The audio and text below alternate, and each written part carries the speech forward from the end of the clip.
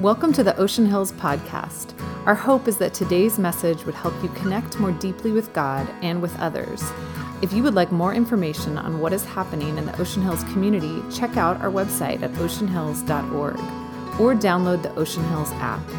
If you are encouraged by our ministry and would like to partner with us financially, you can give through your mobile device by texting Ocean Hills to 77977. We hope you enjoy this message.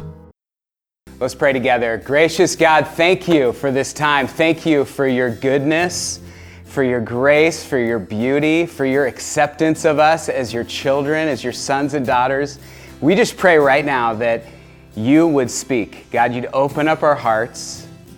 We pray that your Spirit would supernaturally go out, and whoever is listening to this today, God, that you would speak to them, that you would encourage them by your Spirit, that you would comfort them, that you would strengthen them. So thank you for this time. We praise you, we worship you, Jesus, and we give you this time in your name. Amen. Well, we're launching into a brand new series today, and it's called Becoming Like Jesus, Visitor Center 2.0. Visitor Center 2.0. And if you're watching today after 7 months of church online, I'm assuming that you want to grow, that you want to mature in your faith. You want to get closer to Jesus. That's why you're tuning in today. And that's what this series is all about. It's how to grow in your faith, how to get closer, how to become more like Jesus. And the Rev has created this trail map for us. He's created a trail map for us through scripture, through decades of ministry, through mentors and personal experiences. And this is not an exhaustive list of ways to become like Jesus, but our prayer is that it encourages you, that it deepens your faith personally with Jesus, and that it helps you walk with others in their journey of faith. And so this is what we call the backcountry of faith. The backcountry of faith. The visitor center is Sunday morning where we get a chance to celebrate, to congregate, to enjoy the big church. But this map that we're going to look at these next few weeks leads us into the beautiful backcountry of following Jesus into deeper places. I've spent the last few years going into the backcountry, exploring the backcountry with some guys in the Sierras, and there are some amazing trails, so many trails. There's incredible waterfalls and vistas and valleys and peaks and glaciers and just incredible sights out there. And let me tell you, that is where the adventure is found. The adventure is found in the backcountry. It's where the memories are made. It's where it gets deeply personal. It's where we find new limits and new vistas. And guess what? We took a map with us. We took a map to lead us, to help us be intentional about where we were going. And that's what we hope this next series is. It's a map for you to be intentional. And guess what? I'm not going to speak the rest of this message with this pack on. I'm done with it. It's getting a little heavy. So I'm going to drop it. And as we talk about the first trail today, which is the trail of spiritual rhythms. The trail of spiritual rhythms. Part of the backcountry is learning new rhythms. It's learning to reorder and rearrange our life so that we can experience God more deeply. We can experience His presence more deeply. You were created to experience God's presence. I was created to experience His presence. We talked about that last week on the beach, and I want you to hear this quote from Dallas Willard. This is such an important quote. He says, "My central claim is that we can become like Jesus by doing one thing, by following Him in the overall style of life He chose for Himself. If we have faith in Christ, we must believe that He knew how to live. We can, through faith and grace, become like Christ by practicing types of activities He engaged in, by arranging our whole lives around the activities He Himself practiced in order to remain constantly at home in the fellowship of His Father." Jesus arranged His life. He ordered His life to be in constant connection and communion with His Father, to be aware of His presence every moment. And that's what we are designed for, to live in that reality. And spiritual rhythms today, we're going to talk about, help us do that. They help us stay connected to Jesus. About a year ago, I hit a wall in my life. I hit a wall where in my personal life, in my work, in my relationships, I felt overwhelmed. I felt overcommitted. I said yes to way too many things. Maybe you've been there. I had to do some reordering, some rearranging. The rhythms I was using were not taking me deeper with Christ. I had to try some new rhythms. Spiritual rhythms are essential to our growth with God. They're essential to help us become more like Jesus. They're a gift. They're not a burden. They're actually like a trellis, like a trellis that is there. It gives structure to the vine so it can grow up into the sky. Spiritual rhythms give us structure to grow up in God, in Christ. Most of us don't have a plan on how we're going to grow.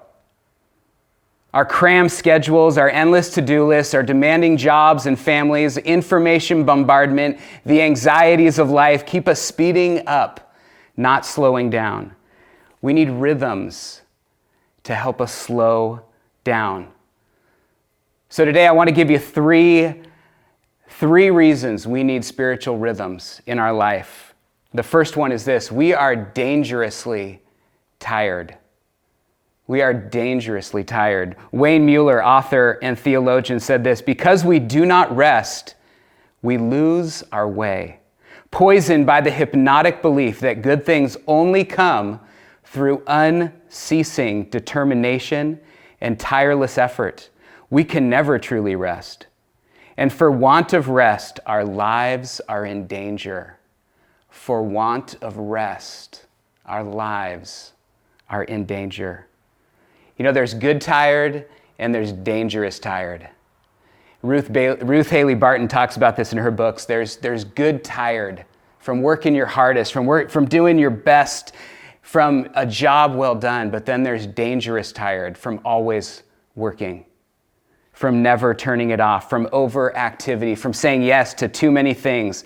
When we live dangerously tired, we feel out of control. We feel compelled to constant activity, inner impulses that we're not even aware of. We can't just linger and relax with people. We can't keep from checking our email or our text or our social media. We can't stop cleaning or doing projects at home so we can be with the people that we love. We may live numb to a full range of emotions. That's dangerously tired. Jesus had something to say to those of us who have been dangerously tired. He says this in Matthew 11. Are you tired? Are you worn out? Burned out on religion? Come to me. Get away with me, and you'll recover your life. I'll show you how to take a real rest. Walk with me and work with me. Watch how I do it. Learn the unforced rhythms of grace. I won't lay anything heavy or ill-fitting on you. Keep company with me, and you'll learn to live freely and lightly. There's a remedy to dangerous tired. The remedy is the rhythm of solitude. The rhythm of solitude is the intentional withdrawal from social engagement. Why would we do that? If you're an extrovert like me, why would we ever do that? It's simply to be more present to God. Solitude encourages peace. It encourages increased love of God and others. It's where we drop our false selves, our false masks that we wear, taking time to rest with God. Jesus often went to solitary places to pray. He did this. He arranged his life around this rhythm. He showed us the importance of this. I know for some of us in quarantine, the bathroom is the only place you can be alone in your house. And we just have such a need to get away. We have a need to find solitude. This is a rhythm we need to practice. We need to learn. Richard Foster said this: loneliness is inner emptiness. Solitude is inner fulfillment. Solitude is inner fulfillment. It's where we allow God to fill us up, to energize us, to speak to us. The second reason we need spiritual rhythms is this. It's we are mesmerized by culture. We're mesmerized by culture. I love this story in the scriptures in Daniel 3. It's a story you maybe have heard of where King Nebuchadnezzar builds this amazing idol, this huge idol, and he makes everyone bow down and worship him. And a few years ago at Ocean Hills, we had the president of Fuller Seminary come and speak to us about this passage, and I'll never forget the sermon he gave. And he talked about how when Nebuchadnezzar built this idol, he also created a band. He created a band to start playing when he wanted people to worship this idol. And Daniel writes that when people heard the horn, the flute, the zither, the lyre, the harp, the pipes, and other musical instruments, they immediately bowed down and worshiped Nebuchadnezzar without thinking. They were conditioned. They were mesmerized. They were trained to just follow along. And Mark Laberton, he went on to say there are so many ways that we are mesmerized by our culture, by society, by our norms, by cultural pressures, by the tribes we align with. The mesmerizing rhythms of fear, the mesmerizing rhythms of abuse, the mesmerizing rhythms of political rhetoric, of the internet, of materialism, of social media, of places of suffering in our world. When we hear certain things or we see certain things, we're triggered to just react a certain way. We get mesmerized. We desperately need to detach from the mesmerizing rhythms of our culture. Spiritual rhythms are what help us unhook from these rhythms of culture, and they help us tune in again to the heartbeat of God, to the will of God, to what He wants to do in this world and in our lives. There's a lot of talk about this documentary that just came out called The Social Dilemma on Netflix, and it reminds us that our minds are vulnerable, that algorithms rule social media, that there's artificial intelligences working hard in the background trying to figure out how to manipulate our minds. It's worth a watch, and this is why we need this rhythm so badly. This is why we need God's Word so badly. It's why we need the living Word, Jesus. We need to be unhooked, untethered from the rhythms of this world. Listen to this verse out of the Message. Paul writes in Romans 12, "So here's what I want you to do. God helping you, take your everyday, ordinary life, you're sleeping, you're eating, you're going to work, you're walking around life, and place it before God as an offering. Embracing what God does for you is the best thing you can do for Him.